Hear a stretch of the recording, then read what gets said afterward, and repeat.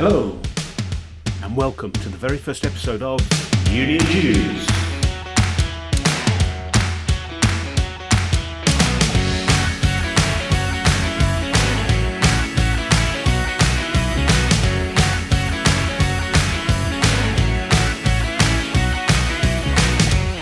We're the All Things Unions podcast for union reps, members, and for anyone connected with or interested in the union movement. Each episode will be a digital, downloadable delight of the best of the trade union movement at this point in time. Today, we chat with the TUC's digital guru, John Wood. What is the Digital Lab? What does digital transformation mean in practice? Is coronavirus the ultimate stress test of going digital? That's all coming up. We'll also have a section we call What You're Reading. Yes, it's the Union Jews book review. But first, let's look around at what's happening union-wise. Now, each episode we like to have a look around what's happening in the union movement, brings to your attention some things that perhaps you missed. A couple of things that caught my eye in the past few days. Bolt, not Usain Bolt, but Bolt. The Bolt app is set to rival Uber, at least that's what the creators and owners of Bolt want to do. Unfortunately, like Uber before them, they're treating their workers rather shabbily, and the Independent Workers Union of Great Britain has launched a test case to try and rectify what they say is underpayment of the national minimum wage and generally unfair working practices. So good luck with that one, and we'll keep you posted on how that goes. Sad news breaking just now about Unite members. 5 Unite members who are bus drivers have died as a result of COVID-19. You know, these are key workers. Of course, everyone relies. You know, hundreds of thousands of people normally rely on buses to get to work and get around the cities in which they live. Interesting that on continental Europe, they've got a system whereby you can't use the front doors of buses, where obviously the drivers are. You can only use the back doors, and you use contactless forms of payments. It seems that way of working needs urgently to be introduced here, if at all possible. Unite have been very quick and rightly quick to point out that the 167 million quid bailout for buses that was announced by the government over the past week or so is kind of a drop in the ocean when you think about the importance of the bus network and the systemic underfunding that has occurred in the bus network since mass privatisation, basically. So quite right for Unite to push that particular issue. GMB reported a couple of welcome successes, although you kind of think it shouldn't have been things that needed to be campaigned on to start with. At Ferndale Hotels, 200 people who were about to be made redundant, mostly in GMB grades. Because of COVID, the unions persuaded the company to do a U-turn, rehire them and use the COVID job retention scheme, 80% payment scheme to save the jobs. Same at Matalan. Matalan warehouse grades are all going to be furloughed under the government scheme rather than lose their jobs. So that's good news indeed. One article that caught my eye, made me smile a little bit, was in the Unions 21 website, entitled "Why Should Unions Do Foresight?" It's easy with hindsight why we should do foresight, but I'd recommend that one to you. Now to our special guest. I was really chuffed, really pleased to be able to entice John onto the show. There's not much he doesn't know about what unions are doing and could be doing digitally. But just what do we mean by that, this digital transformation stuff? And what is the TUC's digital laboratory? I started off by asking John exactly that. Even though the digital lab is well established, it might be helpful just to briefly outline what it is and why it is for those who haven't heard of it before. Sure. Well established in terms that we've been doing this for a year now, so we're kind of going into a phase of trying to make stuff more stable. It's an attempt to foster a kind of shared journey into digital transformation for TUC and our affiliates. How we can come together as a movement to surface and share good practice in digital transformation, because there is good practice going on out there, and the idea is how we make that common practice. So in terms of digital transformation, I mean, I think people could be forgiven for still thinking that, you know, they do Twitter, they do Instagram, they use email, they've got a CRM system even, and therefore they're digitally transformed. But I imagine it's a much broader thing than that. Completely. I mean, a really speedy way to illustrate it is in the last days of the video rental company Blockbuster. I remember that. Yeah. They were doing a pretty good job on social. They had some kind of compelling content going out on Twitter. They had a big following. Their little rival Netflix wasn't doing as well on social. They kind of presumed they'd cracked digital. What they'd done was put this digital marketing veneer over a business model that wasn't really where their industry was going. And what Netflix were doing was actually making their business model digital. Right. So and we know which one now makes Oscar-winning movies, and which one doesn't exist. Yeah. So it's really I suppose it is integrating digital best practice into every area of your operation. Yeah. One way of thinking about digital is kind of the air we breathe these days. So it kind of means looking at how the world's changed and how our members' expectations have raised for the ways that they would want to interact with every organization they deal with. So because the technology enables this stuff, it enables changes in society and culture, it enables expectations from people that they're going to get a certain interaction. Now, Netflix unfairly raised people's expectations from Blockbuster. Many years ago, I used to work for the development charity Oxfam, and we were building their first online store, selling kind of fair trade goods. And they'd been in a catalogue business for ages. And so I was kind of putting together the shop and looking at, 28 days delivery, that's not really going to kind of wash, possibly. And they were like, but that's always worked in the catalogue business. And when people were buying stuff online, they were having an experience with Amazon, say, who were at that time offering way faster delivery. And people were assuming that that's how you bought things online these days, rather than thinking, yes, a company that has billions of dollars in investor money to burn can make that experience that good. It raises the bar for everybody. So we thought about offering a 7-day delivery for an extra $5, and that was kind of adding insult to injury, really.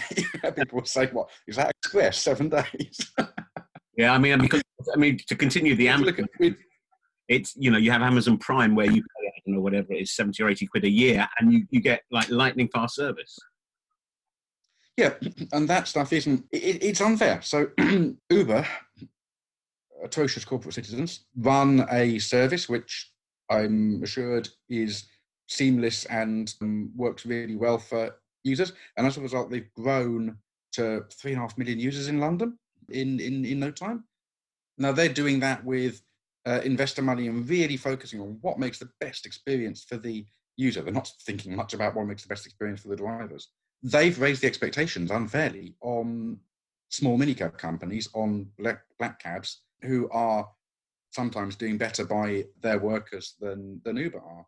But that's now people's kind of expectation around how they would deal with these kind of organizations. And what it means for kind of organizations like unions, it's this stuff that should all be possible and second nature to us. People want immediacy. They want to be able to find out what's going on as quickly as they can at any time that suits them from wherever they are. They want to be able to transparency. They want to see the kind of stage that something's happening in the process. They're used to being able to flex their Netflix, their utility provider, their phone bill, anything up and down, to see all the details that they want to transparently of kind of what their membership is, when it expires, that they can cancel at any time they want. All these kind of things are expectations now. And union membership for some unions is jarring a bit with the expectations of people who haven't already been in unions for some time. Indeed, and I'm thinking particularly that when we deal with this ongoing challenge of young workers being in unions and the terribly low rate of union density amongst young workers, of course, people who have grown up in the smartphone generation, millennials you might call them, Gen Zers, whatever, that's what they're going to expect. It doesn't matter what we're offering, and we might think it's the best thing, and it might have lasted forever. What they expect is an app that will deliver for them what they want pretty damn quick. Very, very true. I mean, this year, 2020, is apparently the year in which the majority of the workforce are millennials. That's scary. Yeah, for us Gen Xers, it's the beginning of the end. This means that now more than half of the workforce entered the workforce during the internet age. They weren't people who had to learn it like us. Yeah. They came to work and it was working that way. And yes, that means they have different expectations. And where they have never come across a trade union, which with the research that we did amongst low to medium income workers in their 20s in private sector, was about 6% membership. So we're huge numbers of people who've never come into contact with the union. Where they're thinking, kind of, what's my options when I've got a problem at work? If they're thinking about their normal expectations for what they would do in other areas of facing problems, a union isn't necessarily in the mix there at the moment if they've got no experience of them. It might be either thinking about it through a kind of help desk type scenario of like, well, I'm used to advice being transparent and staged, and I see the whole process, and I'll go to CAB and they'll be very well ticketed and follow the case through, and that meets the way I would expect this advice to work, linking me on to useful content. Or they might think of, if they're get about active about their problem rather than kind of finding advice about their problem, they might think, well, when I saw people challenging something with my local council, they went to change.org. So I'll go to change.org. I'll start a petition. It'll be live within minutes. I'll have full control over it. I can write whatever I want in it, take it down when I want to. I can share it through the channels I would normally talk about things rather than branch meetings. And that is a kind of package that I can understand. Yeah. And if you look at that as being a package that works, that's a different matter, because you put something up in this giant morass on Change, nobody sees it, employers don't care, it doesn't go anywhere. If it does, it may get you in trouble at work in any case.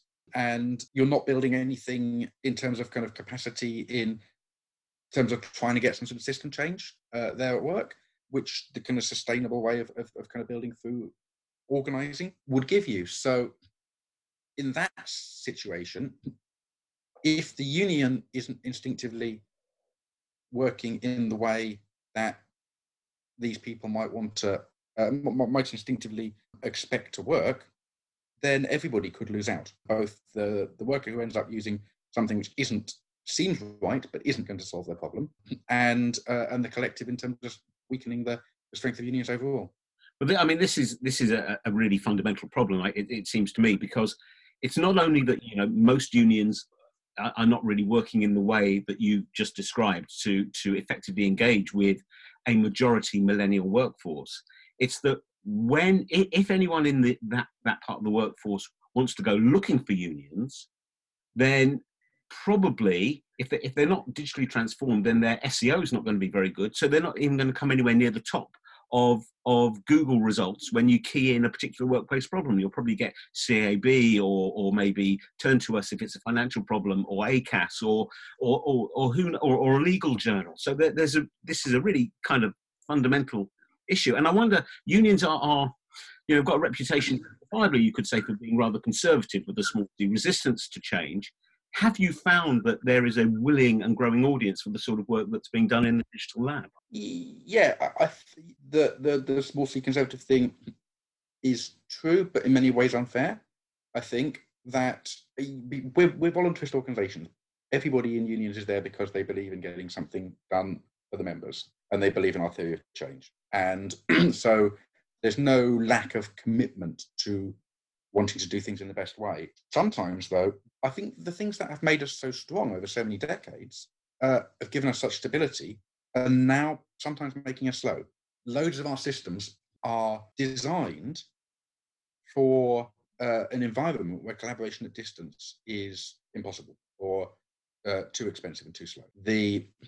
Much as I absolutely love going to TUC Congress once a year and deliberating motions that have taken a year to come up through branches to national conferences to Congress, the speed at which things happen these days and the speed at which societal change is happening means we've got to find ways to supplement and improve union democracy, union governance. We've got to find ways to get those systems, those processes working faster Speed and more responsibly, and in a way that includes the wide range of people out there who aren't currently kind of fitting into the structures that we've made that keep us stable in the workplace and that keep us going, but aren't connecting with a lot of other people. There's one nice phrase used by very smart colleagues in the Walmart campaign in the States, the organization United for Respect at Walmart. The director there, Dan Schladerman, often talks about multiple on-ramps to leadership.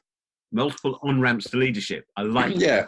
I like so everybody's going on the highway in the same direction. They're focused on the theory of change. They know what we're going to be doing, but they all need different ways to get onto the freeway. And the way of which has worked for us a long time in the past, of structures, branches, elected roles, all those kind of things. Do we need to look at what members have to offer and what members could want, what the possibilities are to actually include people more directly these days? Now that collaboration isn't that hard. So now that we don't have a situation where we can only afford to get together a small representative group at certain times of the year, how do we touch in better with our members, know what they want, be responsive to what they want, find ways for them to get involved in different ways? Dan looks at lots of ways that his people who would never necessarily normally step up to a traditional union role can take on other leadership roles in building a movement and a campaign out there, bringing what they've got that they feel confident in to help create a more diverse campaign and diverse organization. So that's quite interesting. Because what do the step ups to leadership look like in a digital world where we do more things and let more people in on more things? And what does the accountability look like as well? Yeah. Because one of our strengths, as you say, we do a lot of things very well, and we've been doing them for a long time. And one of our strengths and our characteristics is democracy. We're ostensibly democratic, member-based organisations.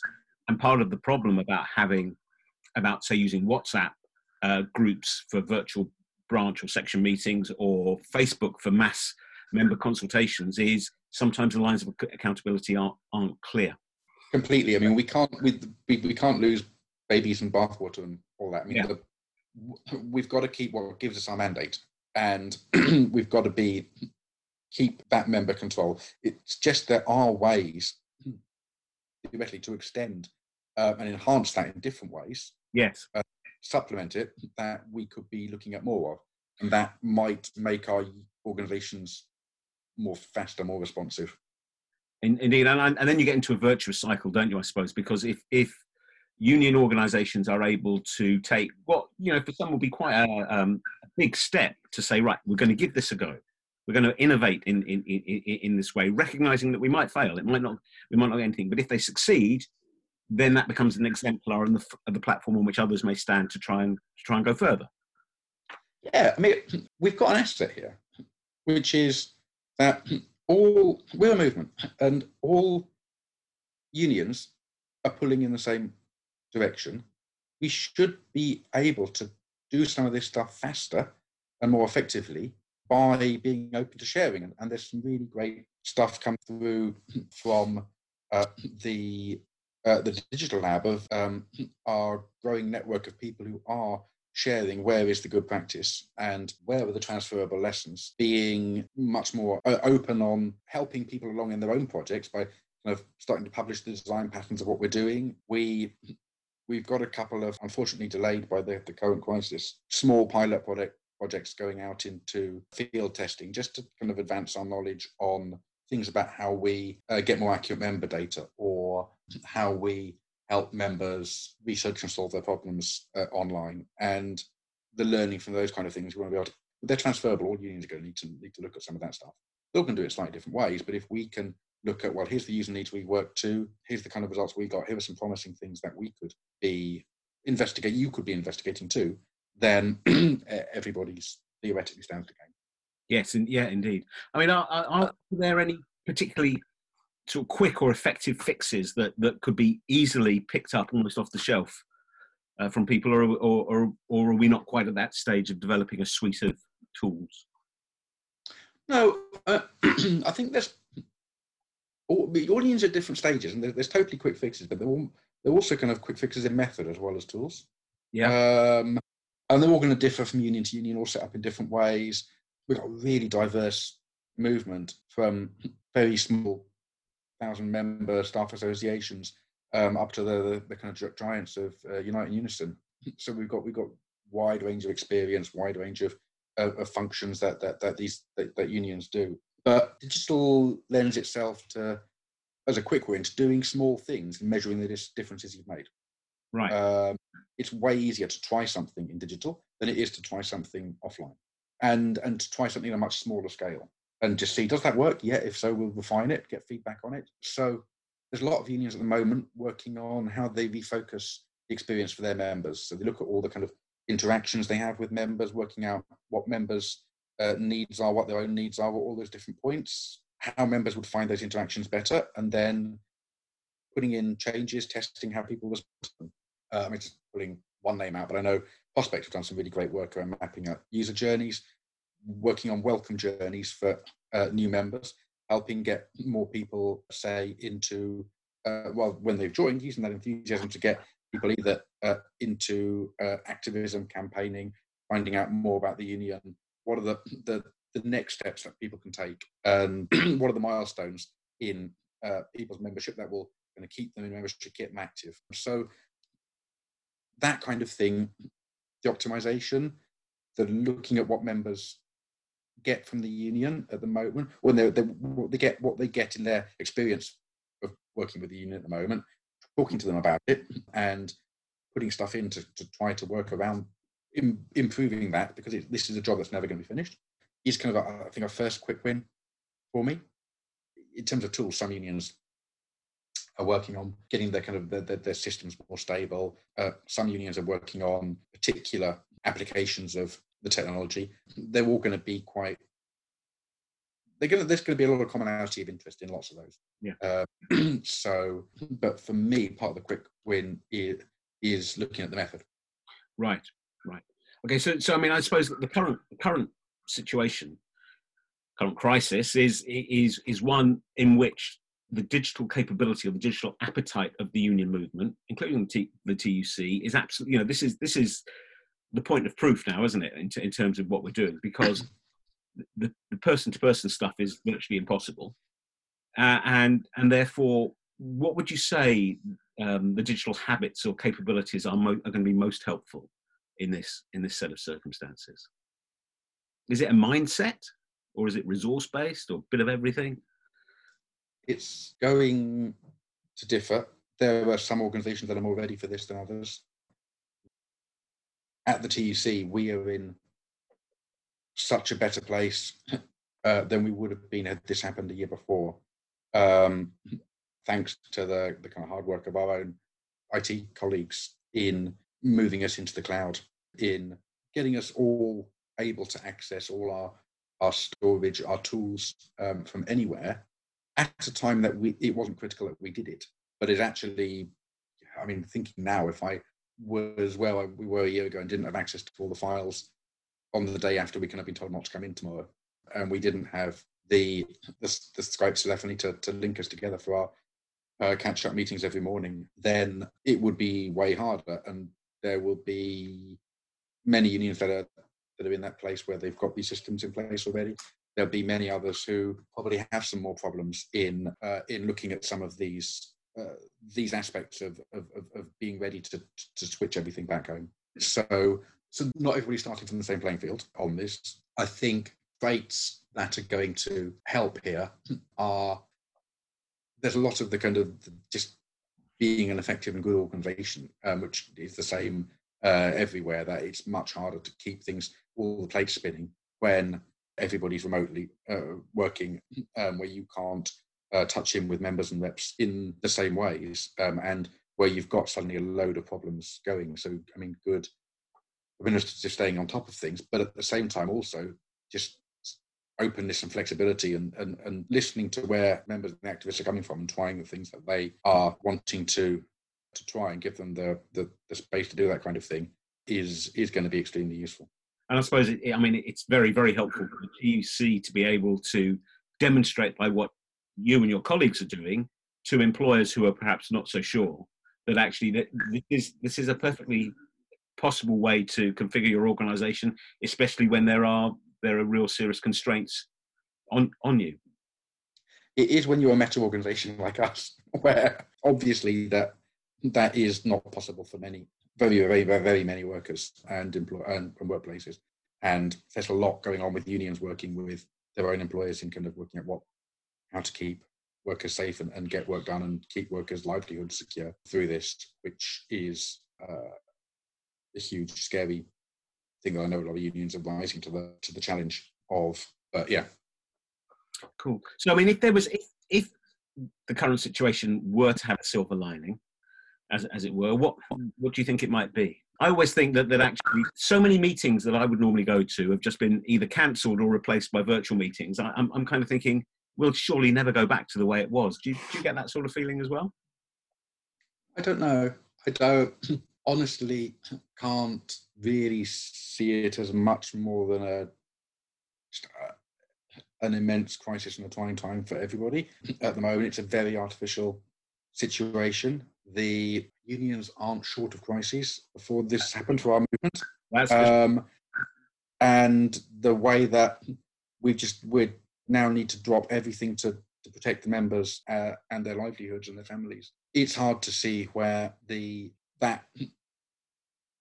is work we have to do, and it's total diverting us away from everything else that we can and should be doing.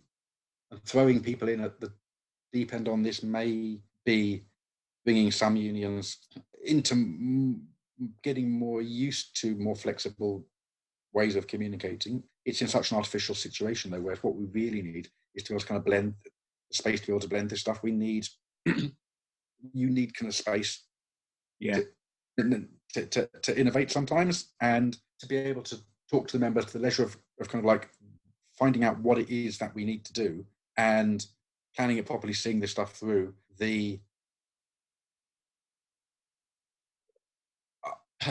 think there's lots of what we do traditionally as the union movement is really good, works phenomenally well. How do we find a way that blends the opportunities with that? At the moment, we're finding out new ways of working very, very, very quickly. It's an artificial situation, though. I don't know how much that leaves us in a. I obviously everybody needs to look for silver linings in this horrible stuff. As you say, though, the situation is unprecedented in our lifetimes, possibly unprecedented. Full stop. So it's an existential matter for our members and our unions, I guess. Yeah. All right. Well, listen, John, thanks so much for spending time with us on the Union Dues podcast. Good luck surviving the storm. And if our listeners want to find out more about the Digital Lab and the sort of things that you and your colleagues are doing, where can they find that information? I'm glad you asked. So we've got a small site that we're setting up to coordinate our network at digital.tuc.org.uk. And if anybody wants to subscribe to email alerts there to see write-ups of projects we've been working on, events we've been running, and a kind of reading list of things that we're looking through, then please do that. There's a few tools and things there that we've released, benchmarking tools to help people work out where they are in their own union's own digital journey, and a set of kind of design principles for how unions can do digital transformation that we've been working on over the year to give people, if not a map of where we're going, then at least a compass. So, I encourage people to have a look at that, get in touch, and really keen to work with colleagues from across all the TUC's unions. And really good luck with the podcast, and we'll be listening to it. I think it could be a really useful forum for the movement. Thank you very much. Well, listen, I hope you and yours stay well, stay safe, and we'll see you soon. Cheers. Bye-bye. Take care. Well, listeners, I don't know about you, but for me, the monumental takeaway from the discussion with John was that stat that as of this year, there are more millennials in the workforce than any other age band, more people who have grown up, with a smartphone in their hand or in their pocket, right from popping out of the womb. When a clear majority of our potential members are native digital citizens, what possible reason can there be for being addicted to analogue? I mean, really, feel free to disagree. Email me at uniondues@makesyouthink.com. I think there's an important debate to be had here still. I don't want to go on too much about COVID. We are truly blessed to have so many people going far further than just the extra mile. It really is inescapable, and it's appropriate to make sure that we're all up to speed about what we can do to keep ourselves, our families and others safe and well. There's a great section of the TUC website which details what every affiliate is doing, what they've advised their members in regards to the COVID crisis. I wrote last week about the underreported need for proper consultation on furloughing workers. The scandal, and it really is a scandal, of inadequate testing and PPE for frontline staff is rightly the target of a major TUC campaign. I think it probably will have moved on even between me recording this and you listening to it, but I hope that's fixed as soon as is possible. But I wonder, how are unions themselves coping during the crisis? Are there clues for what will look like once this is all over? There are some interesting straws in the wind, I think. My personal experience, for example, is that unions generally are not that keen on home-based working for staff or meeting virtually rather than face-to-face. Now, there may have been good reasons for this, but the lockdown and social distancing have taken a wrecking ball to the argument. What may have been an indulgent is now a necessity. And you know what? People tell me it's working just fine. In fact, colleagues in Scotland especially have been working in this way for years. You know, the benefits of less travel and freeing up more time in terms of work-life balance, finances, environmental, could lead to real and sustained improvements in productivity and lower sick leave or employee churn. Look, I know we usually don't use that sort of language when it comes to unions, but perhaps it should. I mean, we don't show a surplus and we're always in debt, then the banks are going to come and close us down. And taking it a stage further, if these lockdown socially distanced arrangements work, why on earth would a union pay to light and heat and hang on to a head office that in post-COVID Britain will almost certainly be too big? And if equity is released by property rationalisation, it would be a great windfall for the perennially underfunded areas of union work like organising or youth engagement. Now, I know I'm getting a little ahead of myself here, but are you going to tell me that this vision of the near future is unlikely? Go on, it's a genuine invitation. uniondues@makesyoutthink.com. Tell me what you think. A regular feature on Union Dues will be our book review. We'd love to know what you're reading and if it's any good. And if you'd like to contribute to this section, keep listening and Simon will let you know how to do that in a little bit. But talking of Simon, he's right here. What have you been reading this week? Well, this week's it's The Lost Decade by Polly Toynbee and David Walker, both Guardian journalists. This is a stark reminder of what's happened over the last 10 years before COVID gave us what seems like, hopefully, temporary amnesia for everything that went before it. It follows on from two previous books by this pair, The Verdict, which they wrote in 2010 about the Labour government that ended in that year, and Dogma and Disarray, Cameron at Half-Time in 2012. So I suppose the way to look at it is to say that everyone needs a baseline to see how much progress you're making, and this is a comprehensive view of the baseline we would be starting from now in 2020.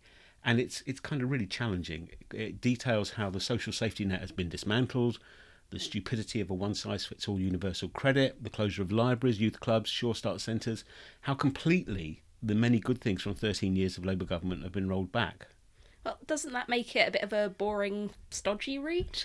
Well, no, it's certainly well written and pacey, and it's clearly a journalist's book. I mean, they're not loads of pages and pages of notes and references and so on. But I would say don't read it if you're feeling in any way depressed. That's encouraging. Is there any sort of light at the end of the tunnel? Maybe reason for hope? Well, I'm not sure, to be honest. The concluding chapter is titled What Next? And basically argues that the soundbite, dog whistle, unicorn politics can only go so far, and at some point soon reality will force a change of policy. But the preceding chapters all paint a really pessimistic picture. You have to have hope, of course you do. And I'm pretty sure that when they were writing the book, they didn't have a clue, none of us did, about coronavirus. And arguably that could change everything. So recommend or avoid? I'd say recommend if you've got the stomach for it. Thank you. That's The Lost Decade 2010 to 2020 and What Lies Ahead for Britain by Polly Toynbee and David Walker, published by Guardian and Faber and Faber, on sale for $10.99. If you have a book you'd like us to review for Union Dues, here's what to do. Yes, we'd welcome suggestions for future reviews, and if you'd like to contribute yours, let me know by email at unionjews@makesyouthink.com. We'd be happy to record you reading your review to play on the show. And it's not just what you're reading right now, but books that have left their mark on you, as it were, that are important to you in some way. Well, that's almost it for this episode. Thanks so much for your company. I do hope you've enjoyed it. Perhaps it's made you think a bit. The links to everything that we've discussed in this episode can be found in the blog that accompanies this podcast. You can find that on the Makes You Think website. We really want your views and input, so please rate us on the podcast platform of your choice and share amongst your own networks. Tweet us at UnionJews and email your comments and suggestions to unionjews@makesyouthink.com. I'll be back in a couple of weeks with our next episode. Until then, stay well, stay safe, stay indoors if you can. Thanks for listening, and goodbye.